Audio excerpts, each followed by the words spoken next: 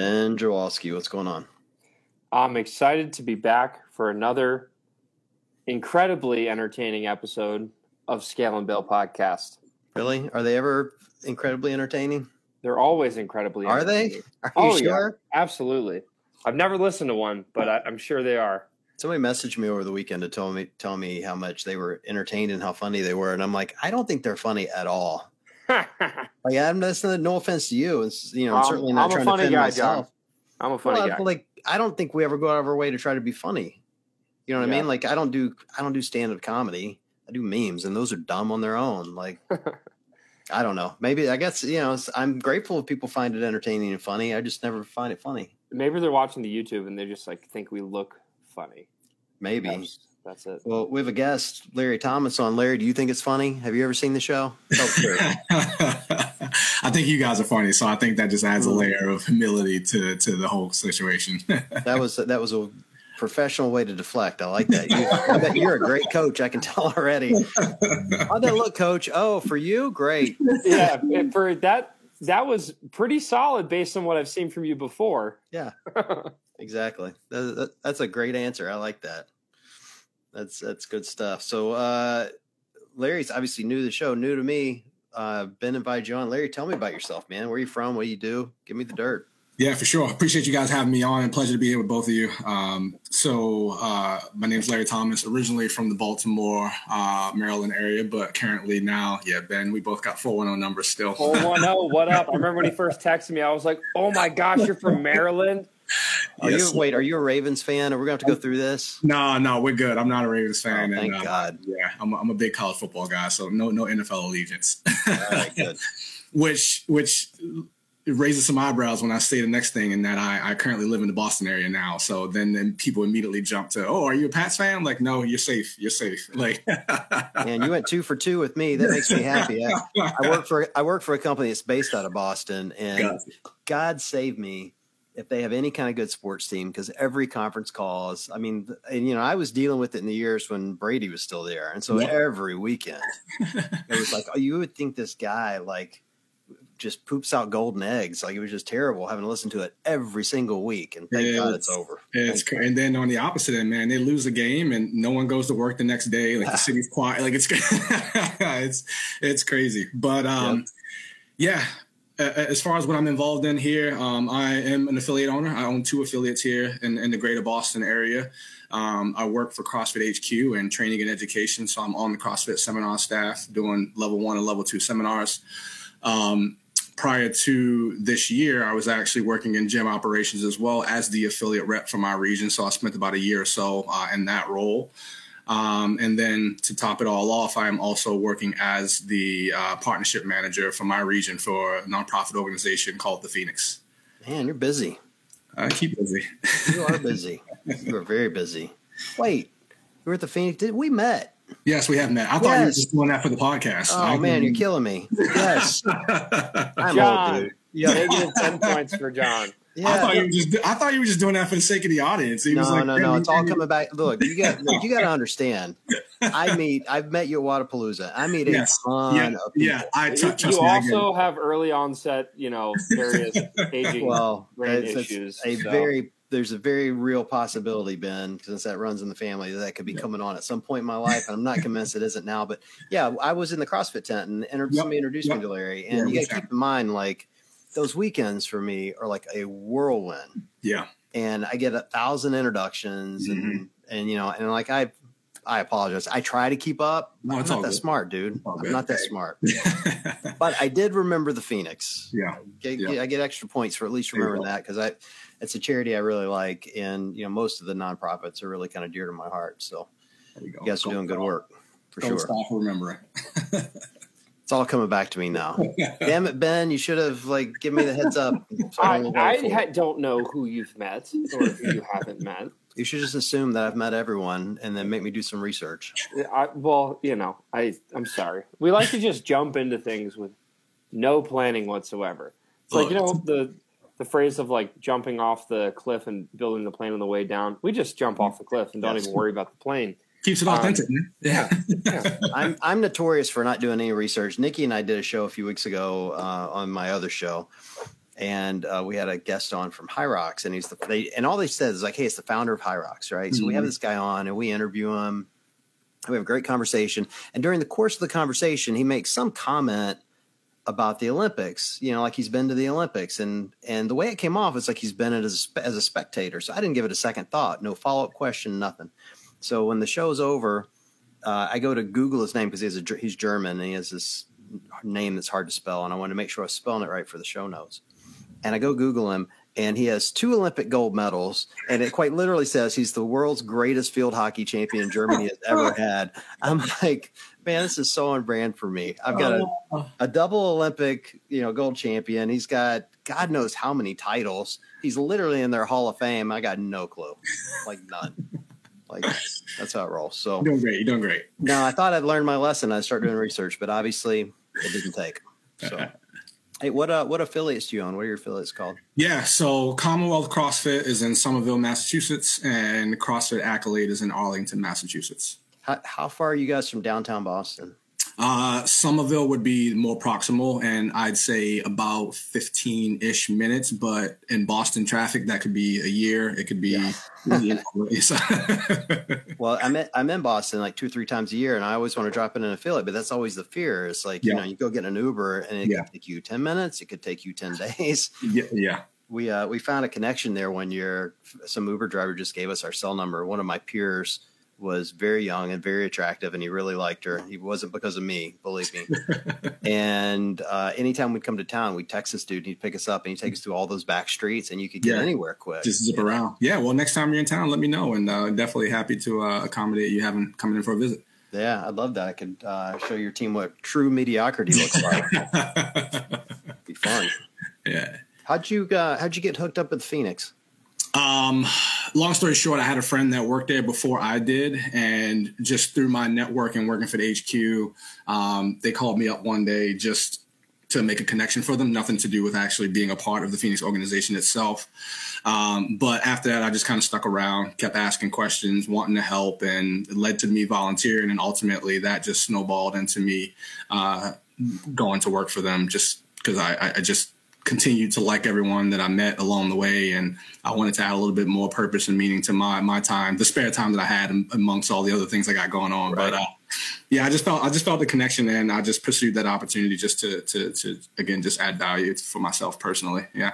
Everyone I've ever met from the Phoenix is like genuinely kind and funny and like really energetic.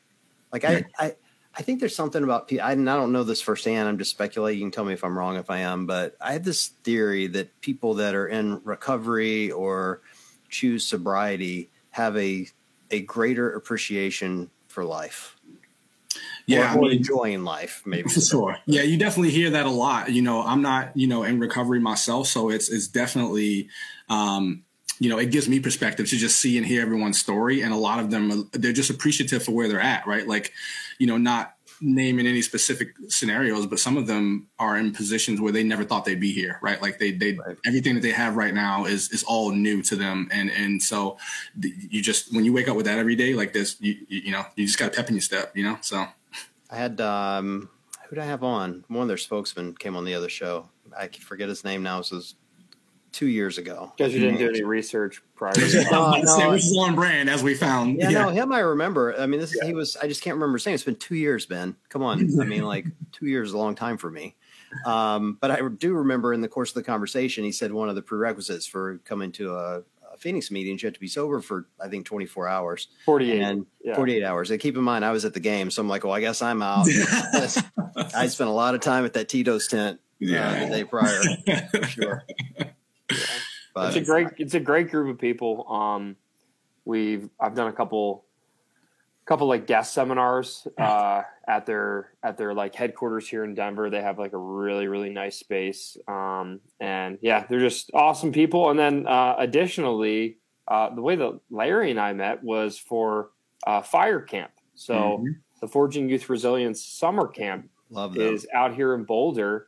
And Larry and I did a tag team like group workout, and it was probably one of the funnest classes I think I've ever run. Like it was so much fun. And then he did some teaching, and then also you did some teaching about like basically like how to become a coach, right? Was that Yeah, sort of like the pipeline? Yeah, so you did the skill breakdown, and then I just showed like a model, like how to run a class and the whole teaching and all that. Yeah. So yeah, I taught some people some double unders, and it was awesome. And the kids were so much better at learning and absorbing and listening than like every adult I've ever taught. It was amazing. Dude, kids blow me away. Like when my daughters were younger, they used to go to CrossFit with me for a short while. And my youngest daughter picked up double unders in like an hour. I swear to God, when I started at 40, and it took me 6 months maybe to learn. I swear to God, she had them in an hour. She had them good. I don't mean like she was doing 1 or 2. I mean, she was doing like sets of 20, 30, like just crank. And like, kids have this amazing ability to just listen and go, that's the way it's done. Okay, I'll do it that way. They don't try anything else. They just do it the way you tell them to do it. It's really, if we could, I aspire to be that kind of a student, but I will never be that kind of student. Reminds me of he's not like necessarily a kid compared to me. He's 4 or 5 years younger than me, something like that. Not good with dates, but that reminds me of the time that I tried to teach my younger brother how to do a muscle up. It was literally like I was hanging rings from my basketball hoop at my parents' house over spring break, I think, during college. I hung up these rings, and I'm like trying my darndest to get a muscle up, and like I finally got a couple. And of course, the rings are like all weird, like it's hanging from a basketball hoop, it's all weird and awkward, and can't really kip, and but like I finally got one. And then my brother Drew comes out, and he's the youngest brother, and I always like to think that I'm more athletic and faster and better looking and smarter. Probably not smarter, but all the important things over my younger brothers. But he comes out, and I show him, I'm like, yeah, so like here's what a muscle up looks like, and I show him like kind of a muscle up, and he's like, huh. Any tips? And I was like, yeah, here's how you do a false grip, see how it goes for you. And he hits one his first time. Perfect strict ring muscle up, like without even any effort. Oh, you mean like this? Yeah, literally. He's like, is that right? And I was like, yes, Drew, it was right. And I was so angry, angry. Yeah, you broken. Yeah, he broke it. I love it. Larry, how'd you find CrossFit? The short of it is, so I was a strength and conditioning coach before CrossFit, and I was working at a private training facility who happened to add CrossFit as one of the programs under the same roof. So like right next door to me while I'm training, these middle and high school kids, on the turf, there's CrossFit happening. And a buddy of mine was one of the instructors. And so without knowing what it was, I was taking classes with him just because that was our time to work out together. And then fast forward somewhere down the line, I learned what it was and then pursued this whole thing as I stand today. So, yeah. And you're like the rest of us, you get suckered in and you just basically.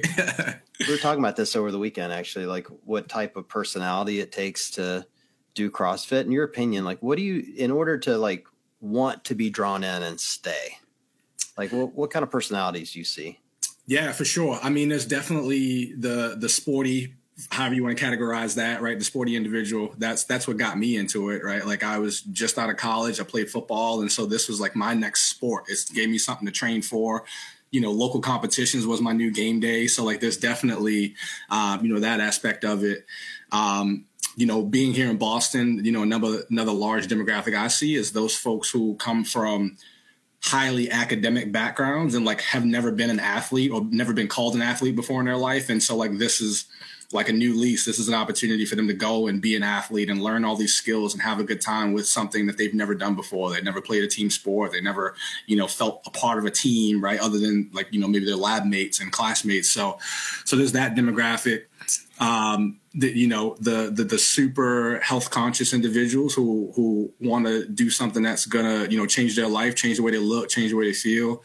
And then there's just that general group of crazies who are willing to just try anything, and they see people flipping tires and running through a brick wall and they want to do it. Yeah, I call that's the douchebag group. So on that note, I was actually talking to a friend this weekend I was at a business conference, and he's like, hey, like I'm thinking I want to try CrossFit. Like, I've done some long distance stuff, but I don't know if CrossFit's going to be right for me. Like, it seems like a different, vibe than what I'm into.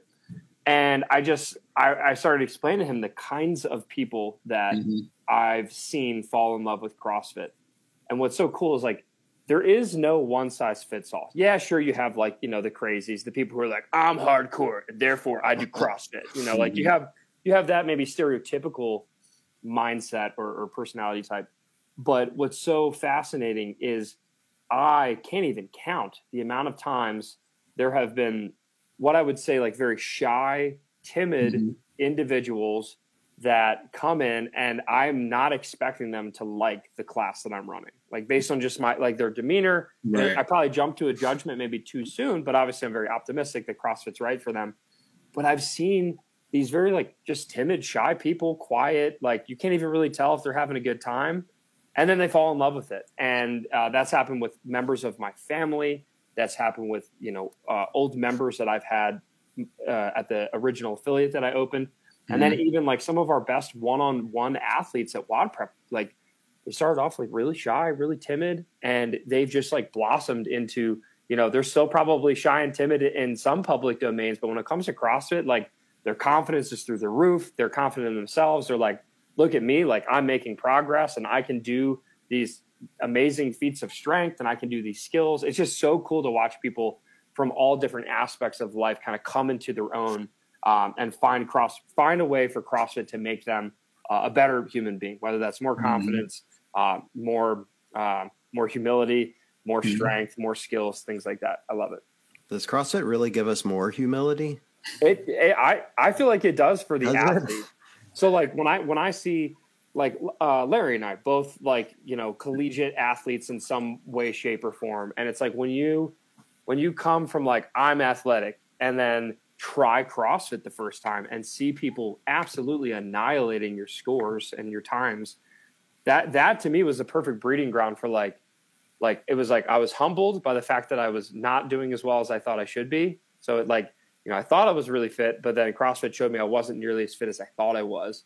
But then it was also like the fire under, my butt to get going and use it to compete and to get really fit. So like for me, it was like very humbling in the beginning because I was like, holy crap, I'm way out of shape compared to what I thought I was. I mean, I see your point. I'm just like when I walk into a CrossFit gym and I see it packed full of shirtless people in heavy weights, my first thought isn't, man, look at all these humble, they're full of humility. I never think temporarily humbling. Yes. No, I get your point though. I can see that. I mean, I didn't come from an athletic background, so I guess, I'm missing out on that experience. Like, I mean, I am humbled by the things that I can't do, and there are quite a few, but it's a different type of humbling, maybe. What's your experience like at your affiliate, Larry? I mean, you got two, so do you find major differences between the two, and how you have to coach those athletes, or are our gyms becoming so standardized these days? They're more cookie cutter. Yeah, it's such a machine, man. No, I'm just kidding. They're definitely different for sure. Speaking to my personal experience, like my gyms are in two different towns, and the demographic and the makeup of those towns are so different that it dictates a different audience within each gym respectively.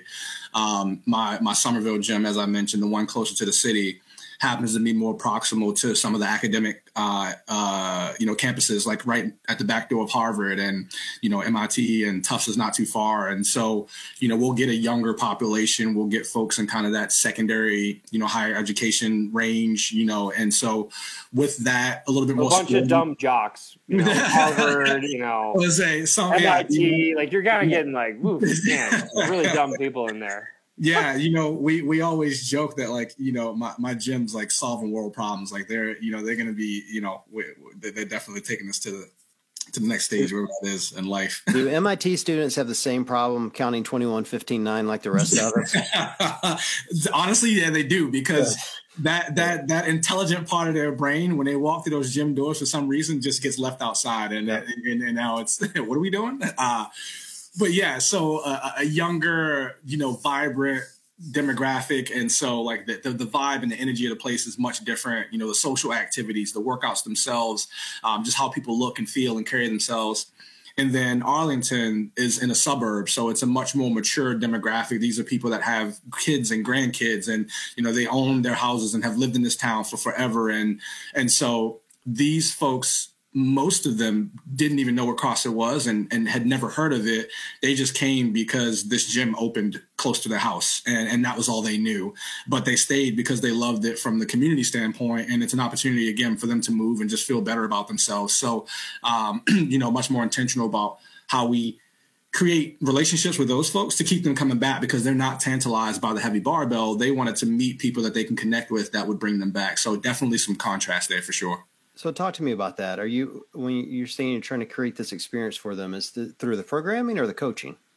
From the top down, everything. So both gyms follow the same programming, but for a while, the newer Arlington is actually, only about 2 years old. So it was in its infancy, and Commonwealth is 11 years old. And so there's definitely like an established culture, and the level of ability of the athletes was much higher. So in the onset, they had separate programming, and we were trying to gradually introduce new skills and technique to the newer gym. And, we were changing the prescribed loads for things and things of that nature, right? Like in going with medicine balls and dumbbells before we got to heavy barbells. Right. And so now they follow the same programming, but when we talk about intended stimulus and we introduce the WOD and that sort of deal, like that language is a little bit different, a little bit more relative to the demographic, respective to the other location.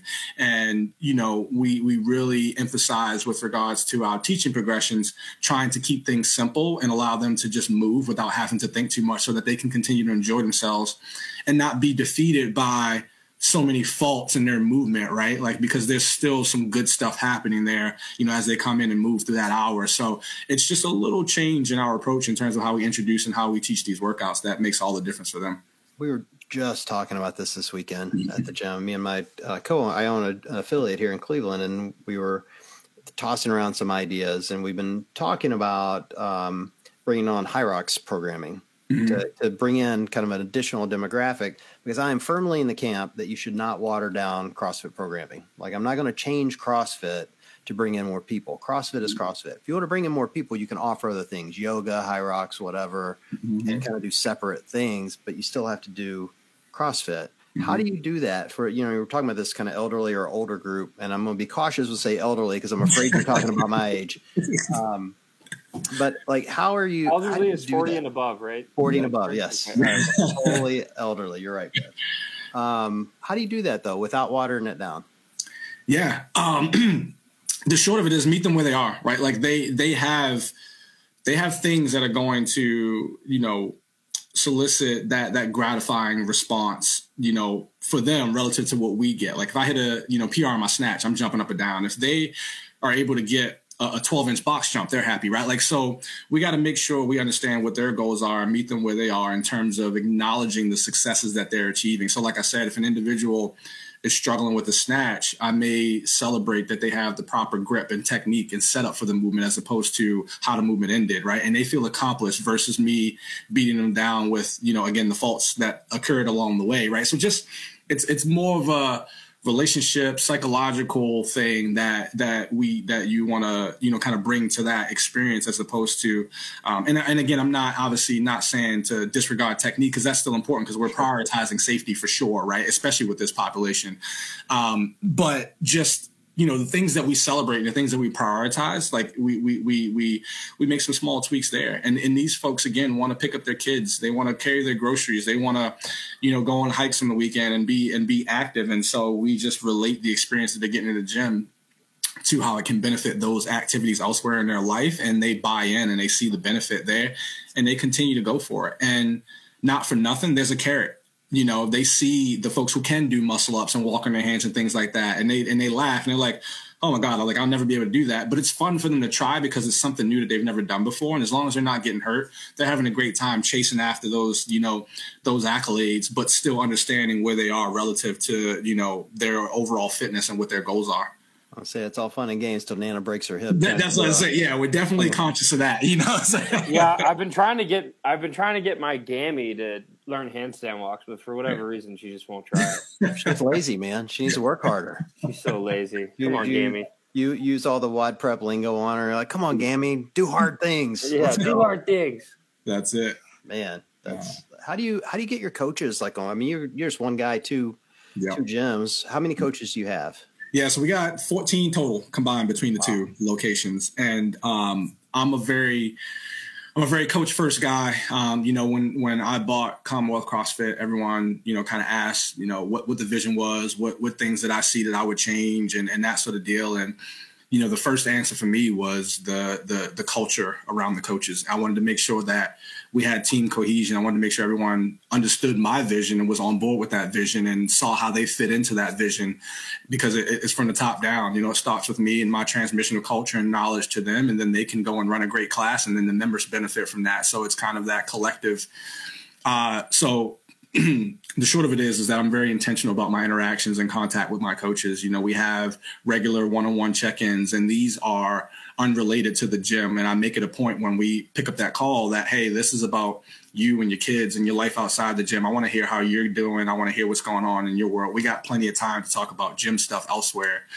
So there's that un-gym related check-in.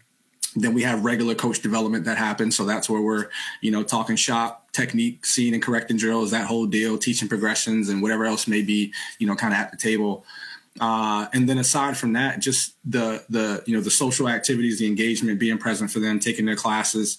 I'm actually just getting back from the gym now because I had a coach who wanted to go a little bit deeper and seeing and correcting. And it was a bit of a struggle to do all that while running a class. So I met with her for another coach's class where she didn't have the responsibility of coaching, and she and I could just stand off to the side and go through some things and talk about what we were seeing and give her some tips, and that was a better learning environment for her. So I make myself available for things like that, and that helps.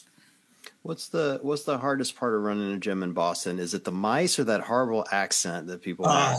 Man, honestly, it's all the hard AI sounds. No, I'm just kidding. Yeah, no, terrible. It's not the accent. To be honest, and this isn't a Boston thing. I think a lot of people experience this.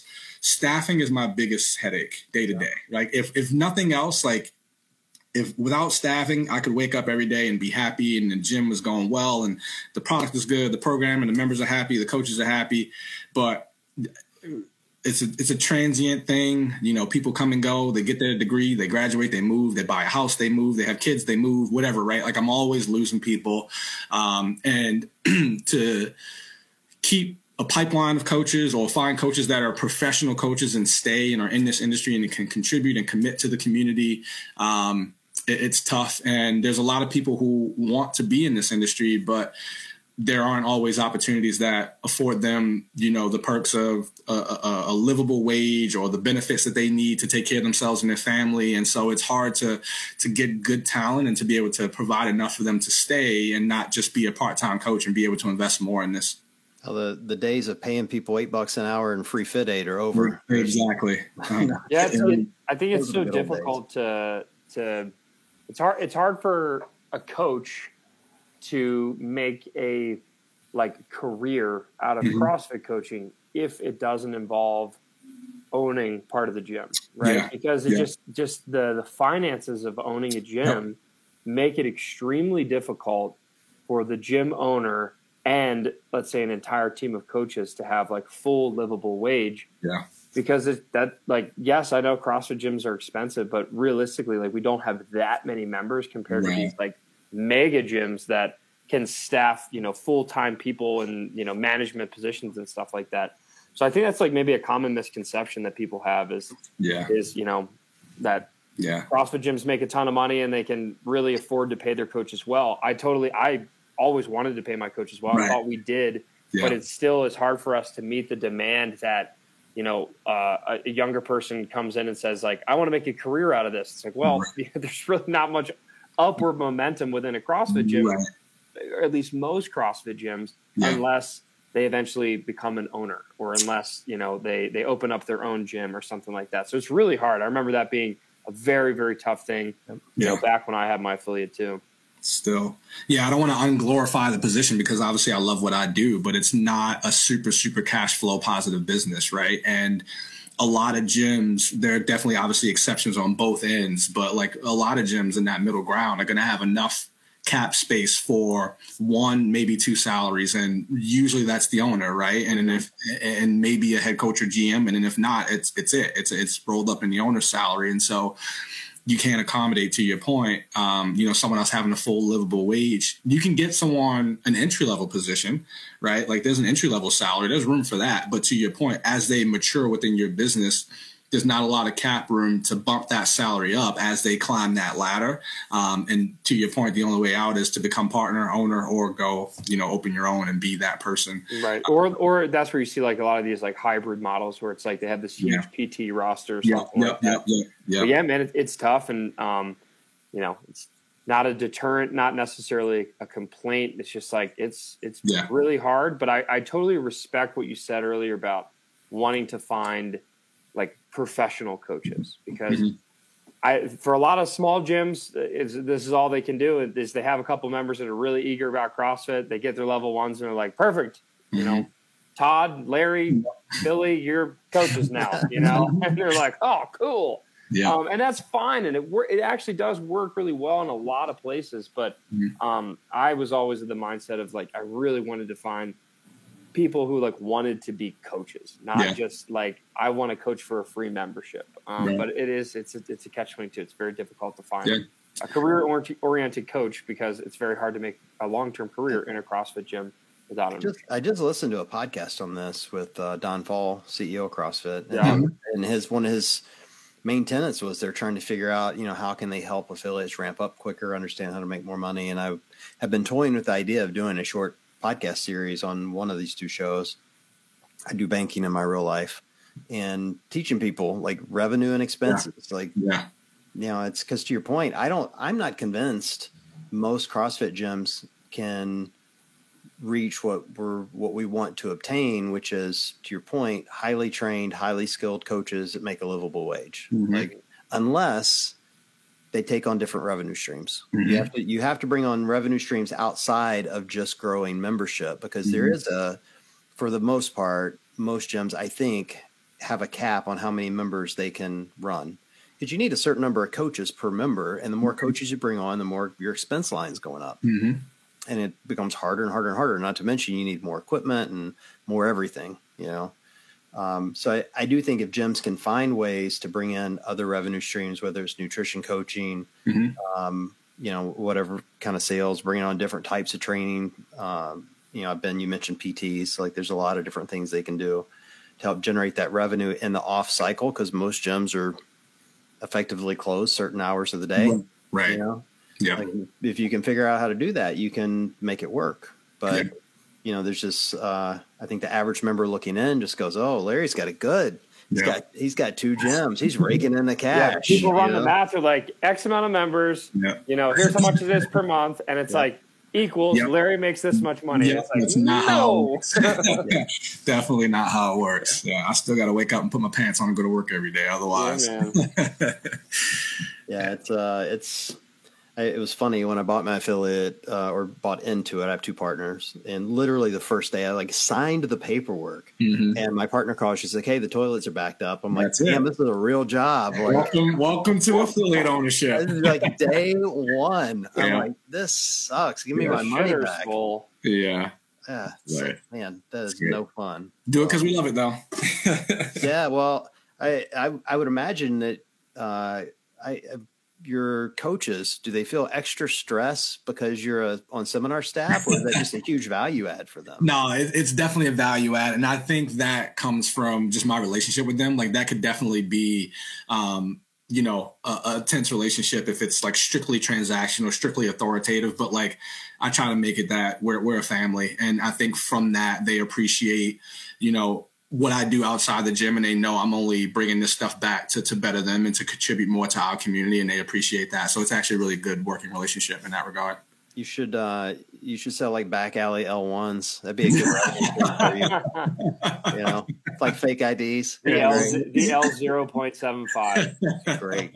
I remember. So I actually was on the opposite end. I was a coach at a gym that had a red shirt. So I was one of the coaches at Christmas Abbott's gym, CrossFit Invoke in Raleigh, North Carolina. That's where I started CrossFit effectively and also started coaching.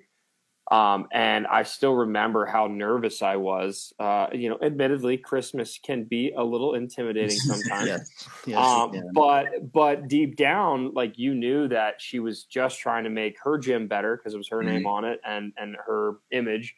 But also, she was always like really, really pouring into me and the other coaches and just trying to make us better. And without her input and without like her red shirt knowledge of like how to run a class effectively from start to finish and seeing and correcting and cueing, verbal, tactile. What's the other kind of cue, Larry? Visual. Thank you. Like teaching us all these different things. Oh my gosh. Like, I can confidently say it's the only reason that WOD Prep probably exists today. Yeah. Because she poured that time and energy into developing me and then was like, be free, go. And then I had to leave and then I opened my own affiliate and the rest is history. So it's like Larry is, changing lives here, not just on the athlete side, but also on the coaching development side. So it's probably a really big perk for his coaches. And if they don't know that, they should. Yeah. And there's something to say about the delivery of it all too. And back to your question, John, and to your point, Ben, like when I was interning and becoming a professional coach, like I spent time with like Austin and Denise and that whole crew at Reebok, right? And so to your point, Ben, I was super nervous when I was doing all this. Like I was dry and cotton mouth the whole time. Like every day I was under a lot of stress and a lot of pressure to, reach the expectations of these folks. And like, I wanted to be like them. And so like, there was a lot of pressure there. And so when I had the opportunity to share my knowledge and experience with others, I knew and took into account what I felt. And I tried to do the little things to diminish those feelings for them while still delivering the content in an effective way. So I think that helps too. Yeah. It's like, hey, I'm watching your class and you're going to make mistakes. Like, just know you're going to make mistakes. So if you stumble over a word, it's okay. You're not getting fired. It's just like, oh God, the pressure is on. That's awesome, man. I love it. And you're with Austin. That dude's intense. Yeah. Yeah. Yes, dude. He's coming on my other show here in a couple of weeks. Oh, nice. I'm already nervous. Yeah, exactly. It's funny. Like I was, on some being on seminar staff, like we work with a lot of different people in a lot of parts of the country. And so, I'd travel somewhere outside the Northeast and they'd be like, oh, like, where you coming from? And I'd be like, oh, Boston. And they're like, all right, listen, we're not doing the Austin thing out here. Like, it was just like his reputation precedes him. Like, where you go places. But no, I love him. He's, he was one of my mentors officially through assignment at HQ, but also just a mentor on the fact that we are proximal. And I've spent a lot of time learning from him. Like, I've been to his house for Thanksgiving and that sort of deal. So I credit him a lot with, stuff that I know and where I'm at, and Denise as well. Like she's probably the person I spend the most time with now. We work a lot of seminars together, and we pick each other's brains and call each other a lot on things. And so, as they say, iron sharpens iron. So while it may be nerve wracking and stressful, like I'm happy that I have people like that I can call to learn from at this stage of my career. Yeah. You need people in your life that are like that. Like people are going to push you to be better. Yep. I'm not going to blow his head up, but Ben's like that for me. Like, Ben's super knowledgeable. So I come in the show and I'm just trying to not sound like an idiot compared to like kind of his wealth of knowledge, and I've got other people in my life that way too. My partners at the gym are that way. They're both really smart and really talented. And like, you're trying to keep up most days, but you need that. Like you need people that are going to push you and make you do more and make you be better. But the trick is, if you do that, you have to be willing to give back to others. Mm-hmm. Because if you're just taking that in and not giving back to someone else, like what's the point?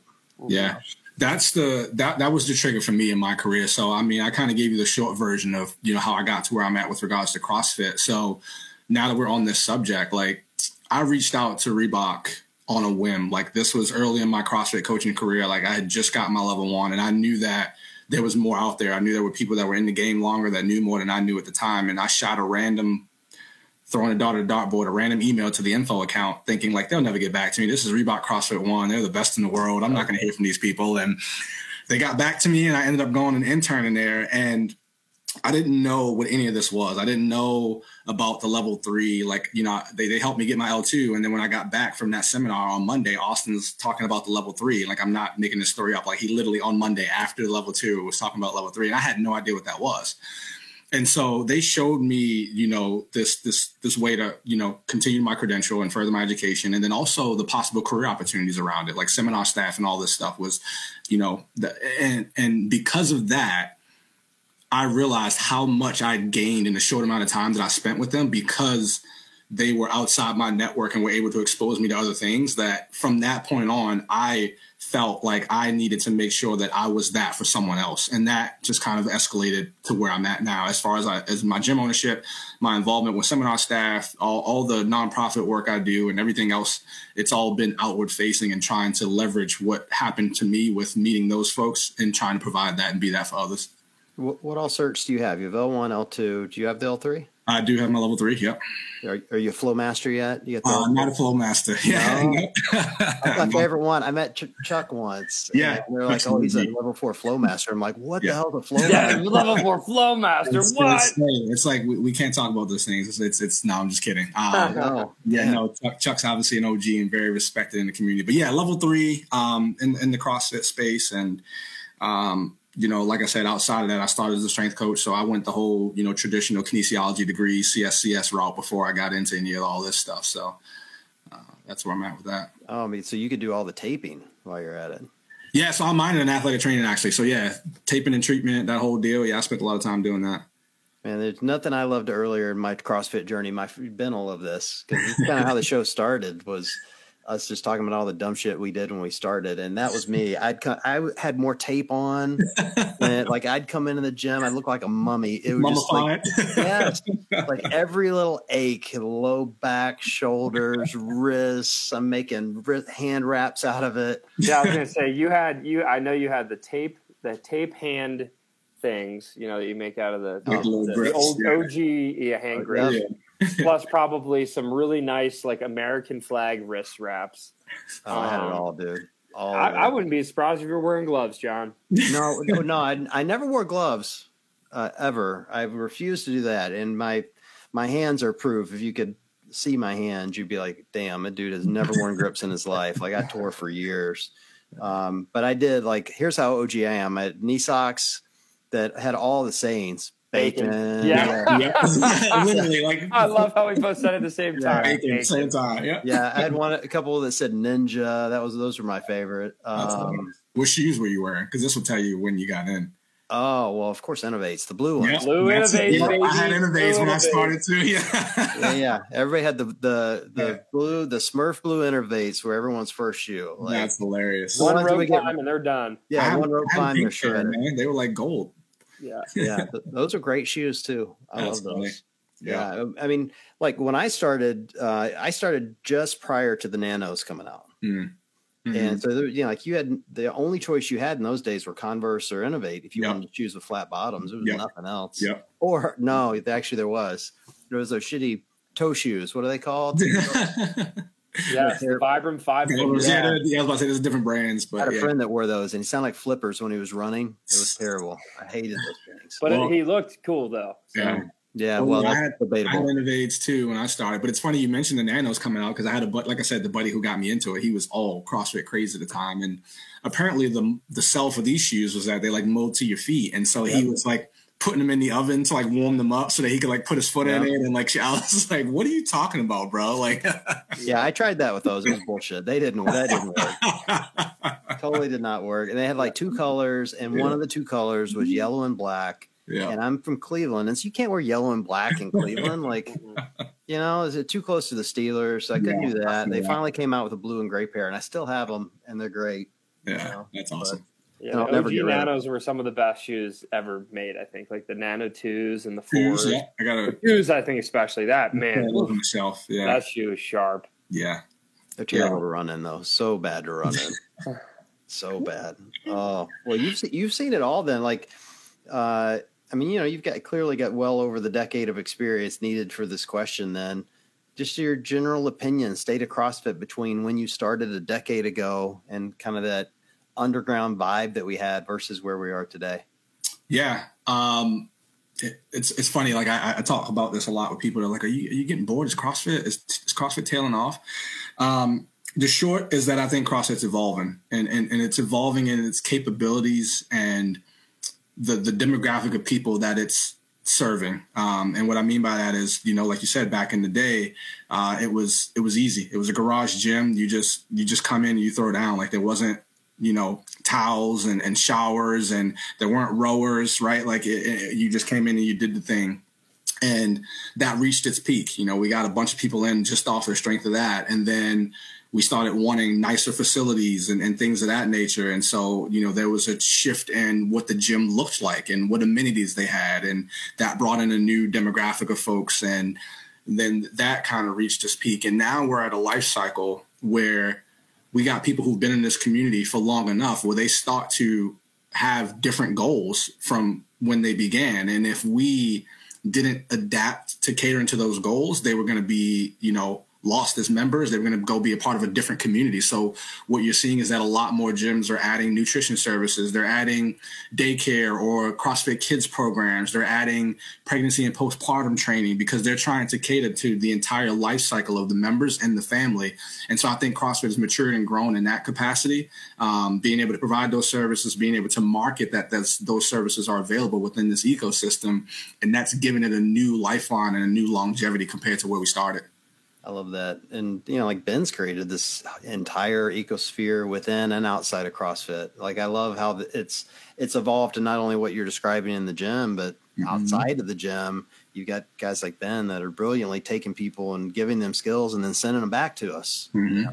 Yeah. I mean, my goal from the get-go was always I never wanted to build WOD Prep to take away from affiliates in any way, shape, or form. It's like the affiliate does an excellent job at, giving people the best hour of their day. Shout out to Ackerman, right? Another CrossFit level. He'll love that. He'll love that. He'll gobble that one right up. Clip it and put it on his show and cut everything else out. That's literally, this will be an advertisement. Anyway, so, you're trying to make it the best hour of their day. But I realized, as an affiliate owner, there were limitations to what I could provide. I couldn't necessarily provide customized services for every person in an affordable manner on top of their, or included in their membership.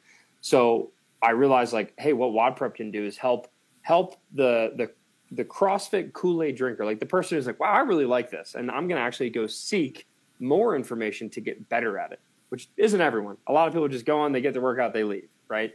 But for the people who are you know what, I really want to learn this thing, and I'd like to go the extra mile to learn it. That's where WOD Prep comes into play. Is we give them the cues, we give them some ideas, some coaching, some programming, and we tell them to make sure they ask their affiliate owner for permission to maybe do it off to the side or do it as a part of the warm up or something like that.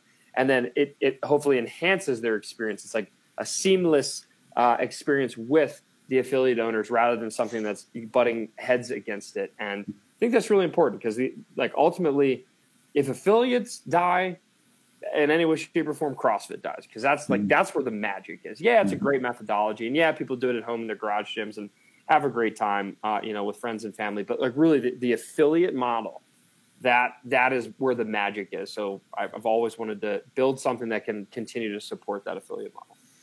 I'm always amused by this kind of mindset I hear within the community occasionally that CrossFit is getting too soft. When we started, I don't know what it's like for you, Larry, but Ben talks about this all the time. Both of our first workouts were oh, you didn't puke? What? You didn't puke? Do it again. I did puke. In Ben's case, he did puke. The first three. But that was the mindset then. If you weren't puking or close to puking, you weren't intense enough. That was all they cared about. Bleeding. Yeah. Yeah, and now, to your point, we're talking about postpartum training and elderly people and, and so there's this kind of undercurrent I hear within the community that CrossFit's gotten too soft.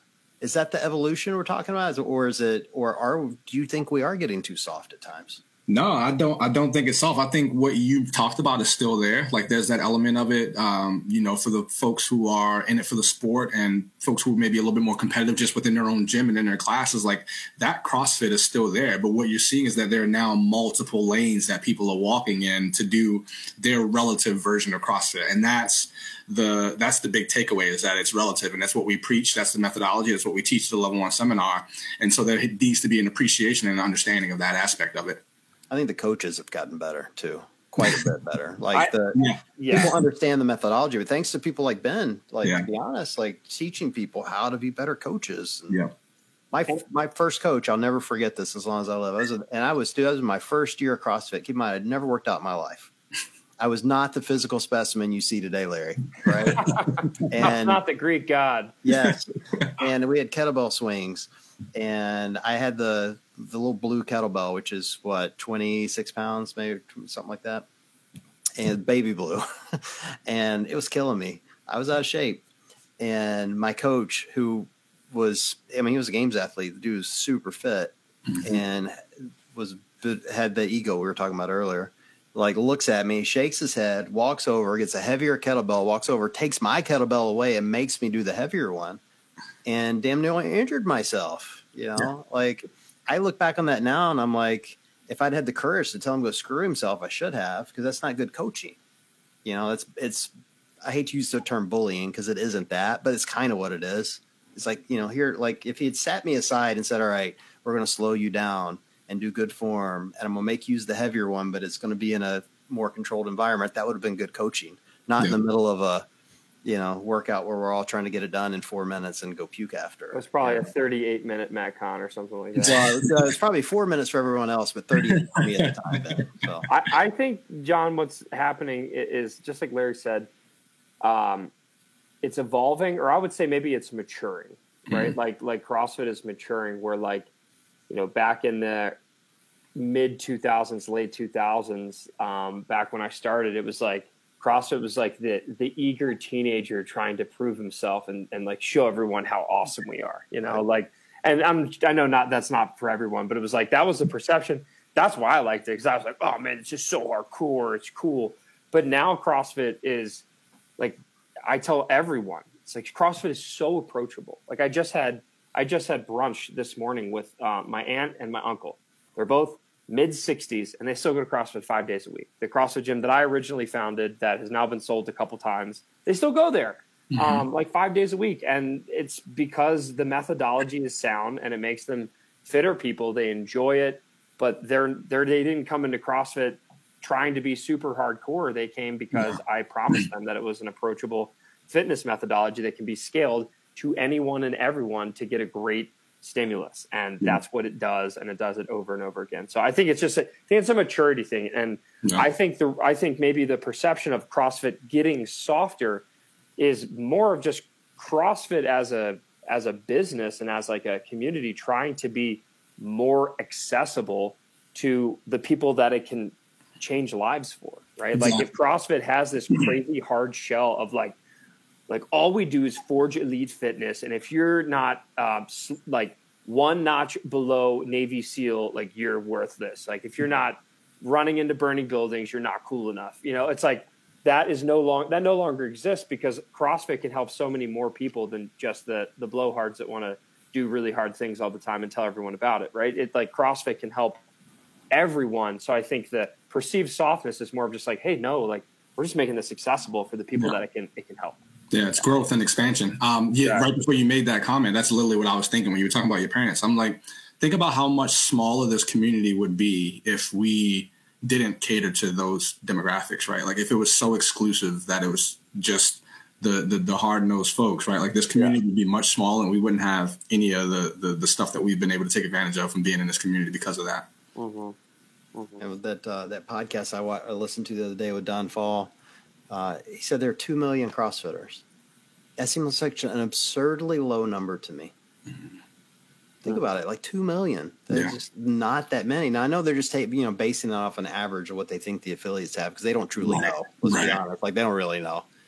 And I'm sure there's, let's be generous and say there's 2 million more out in garages and doing other things. It's still only 4 million. Right, it's a teeny tiny market, and the only way that it's going to hit the he wants to keep growing it. The only way it's going to hit those metrics is by making it more accessible, right? Like that's what's going to get people. You still have to have the top, right? Like the CrossFit Games on television actually does help people get into CrossFit gyms, even though a lot of people don't think it does. Like you still have to have that. Like, holy cow! It's not like people watch NBA basketball and they're like, well, I'm never going to play basketball. Like, do you see what LeBron James does? Like, no way, I'm not going to play basketball. It's like, no, people realize it's like, I can play that. So I'm really excited to see. I hope that it's not dying in any way, shape, or form. I hope it's not flatlining. Like, I think we've had, the snow globe has been shaken the last few years with various changes in ownership and politics and various, things like that. But I'm hoping that, like, once the dust settles, we just continue that forward momentum, and with accessibility, and having like HQ, have their head on straight, which I really do think it seems like everybody is really gelling over there. I'm hoping that we're just moving in the right direction, man. Stoked. What do you think about these partnerships they're bringing in? I'd be curious as your thoughts as affiliate owner. Specifically, Chipotle is the one I knew you were going to say that. Everyone's been touching on. There's been a lot of manufactured outrage around that one, in my opinion. I knew you were going to say Chipotle. I'm going to be honest. My first reaction was I was pissed because back when I started CrossFit, like Chipotle is like all I ate, like all day, every day, like all 3 meals. And if there was some way, shape, or form I could have benefited from this partnership back then, I would have loved and appreciated it. Right. And now I'm retired and I don't work out like that anymore, and I don't have a chance to get to that level. So I was pissed that Chipotle came in this late in the game. Late. It's funny. I had a conversation with a gym owner who was pretty upset about Chipotle being a partner. Long story short, like it could be worse, right? Like it could have been a Snickers bar or some sort of, gross sugary product that's not good for the people. With the right intention, Chipotle is a place that we can go and eat in a way that corresponds with the fitness that we seek and, what we're doing. So I don't think it's, a terrible thing. I don't think it's the end of the world that Chipotle is here as a partner. And so hopefully, some people can have their eyes open to what this really is. And it's not necessarily just a money grab.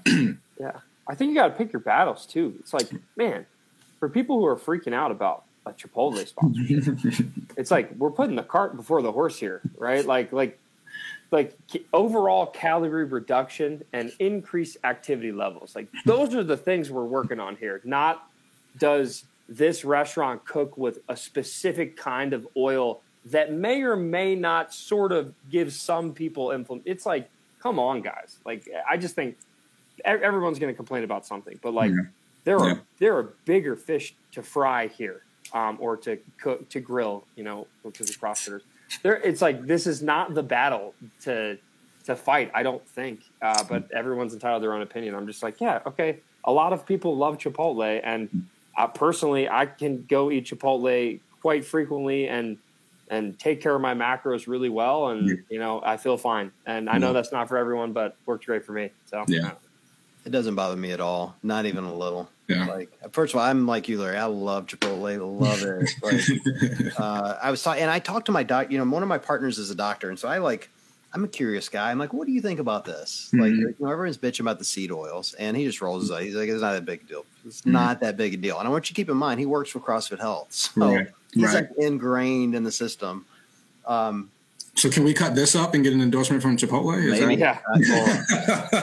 All I want is just my guacamole to be free for the rest of my life. Yeah, I don't even need the Chipotle money. It's like, no, it's not $2 for me, baby. Yeah. Yeah. Look, we don't need a Chipotle sponsorship. I just, give me free guac. We're good. Yeah. Let me get double chicken without without side eye and charging. Yeah, a wing double chicken. Yeah.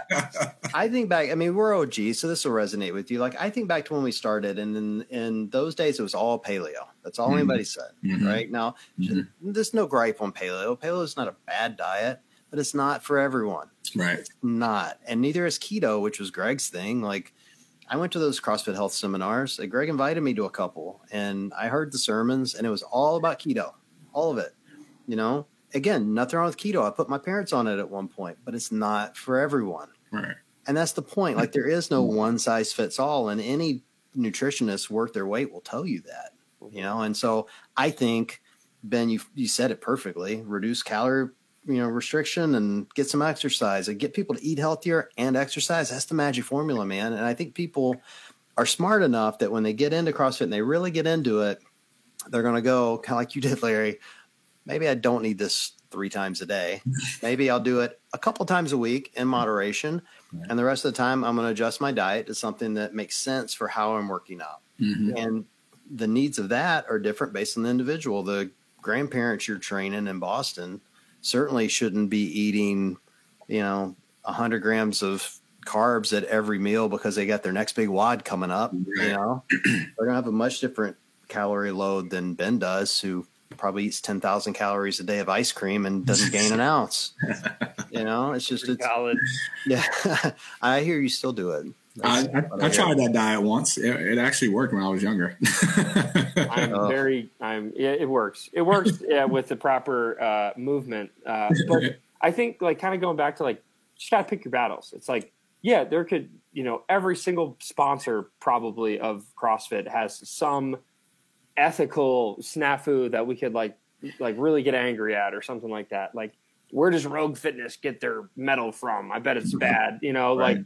But we're like, what are we battling here? I think as CrossFit, there's nutrition elements. Obviously, it's very, very important. It's the foundation. But we're battling sedentary lifestyles, right? If we can like get people to move more, a lot of those dominoes start falling. So I would rather like let's battle the people sitting all day. Let's battle people not moving. Let's try to get people moving more, because if we increase that movement, I think we're getting everybody in the right direction. When people start going to affiliates and they start, like I remember when I started CrossFit, Christmas did a food journal log for me. And she's like, I want you to log everything you eat for a week. And I logged it.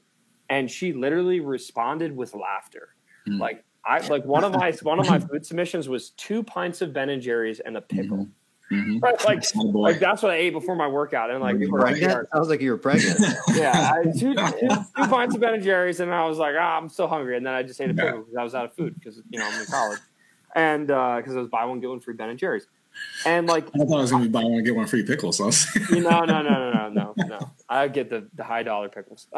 But it just like I wouldn't have any nutrition knowledge if it wasn't for getting into the affiliate. And then like slowly she's like, maybe you should stop eating this, try eating this. So it's like, but I wouldn't have that if I wasn't just in the gym wanting to move. Yeah. So once we get people into the affiliates, I think then we can, start to worry about their Chipotle order. But like I said, if it was like some like grease trap, like I'd have a much different perspective on it, right? Like something that didn't have an option for people to eat healthy, but it does. So I think people view that, that company as a healthy option, and particularly people outside of fitness, and those are our people. Those are the people you want to see our brand next to them, because then they might come try us. Like that's what you're trying to find like-minded people. Yeah. And, it's kind of like politics. Like we all agree on some things. We all disagree on some things. This is no different. Like I disagree with some of the stuff Chipotle sells. I don't buy it, but there's a lot of stuff they make that I love, and I'm going to eat it. Like it's kind of simple. I don't go places that I like every single thing on the menu. That's just the way it is. That's life.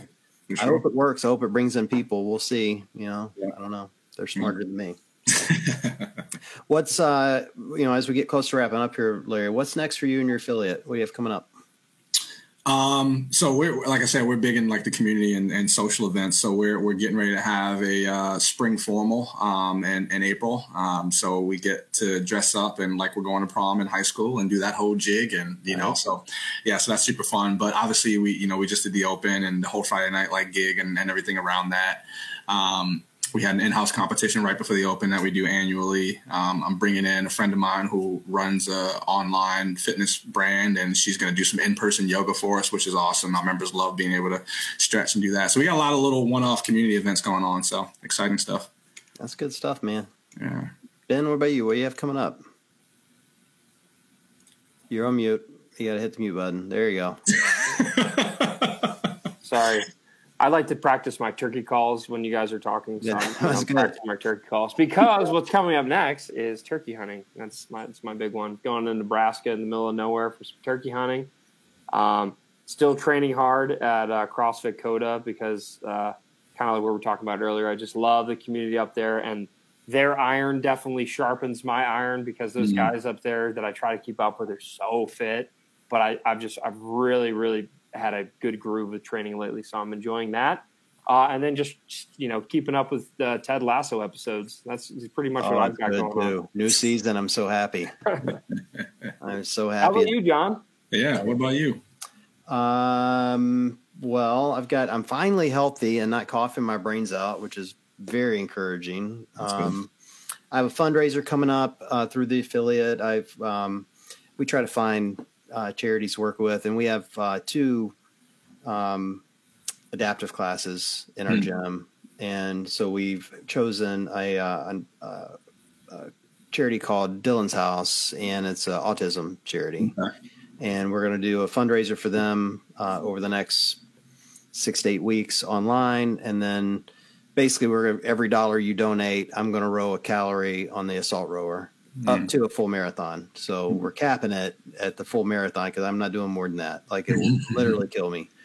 But we thought that'd be a good thing to do. Like, our adaptive classes are mostly in that intellectual division. So we have, Down syndrome, autism, a few that are deaf, some of those things. And so we thought it'd be nice to give back into that community and to do something a little different, find a charity that's not, locked and loaded in CrossFit, like something that's local and, that would really benefit kind of our local community. So that's what's next for me, training for that. And then Ben and I are going to go head to head on the assault rowers at the games in August, give him his chance for redemption from when I beat him at Wodapalooza.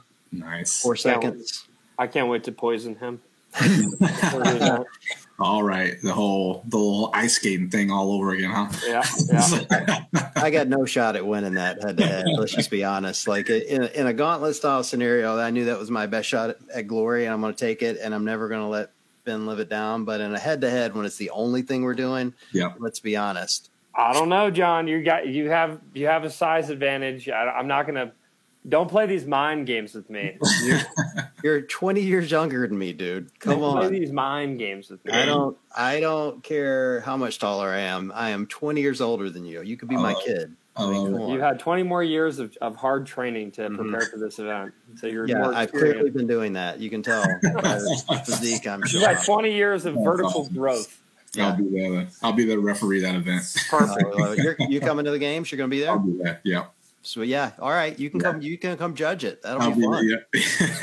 I want Larry behind me throwing up his hands when I'm down to 10 meters or whatever. Yep. There you go. Got to make it look good too. It's gonna be perfect. On one knee. Yeah. That's it. All right, guys. Well, thanks for joining, Larry. Super fun. Sorry, I forgot who you were. No, it's all good. And Ben, great seeing you as always, man. For everyone joined, we appreciate you guys joining tonight, and we will chat with you guys soon. Peace.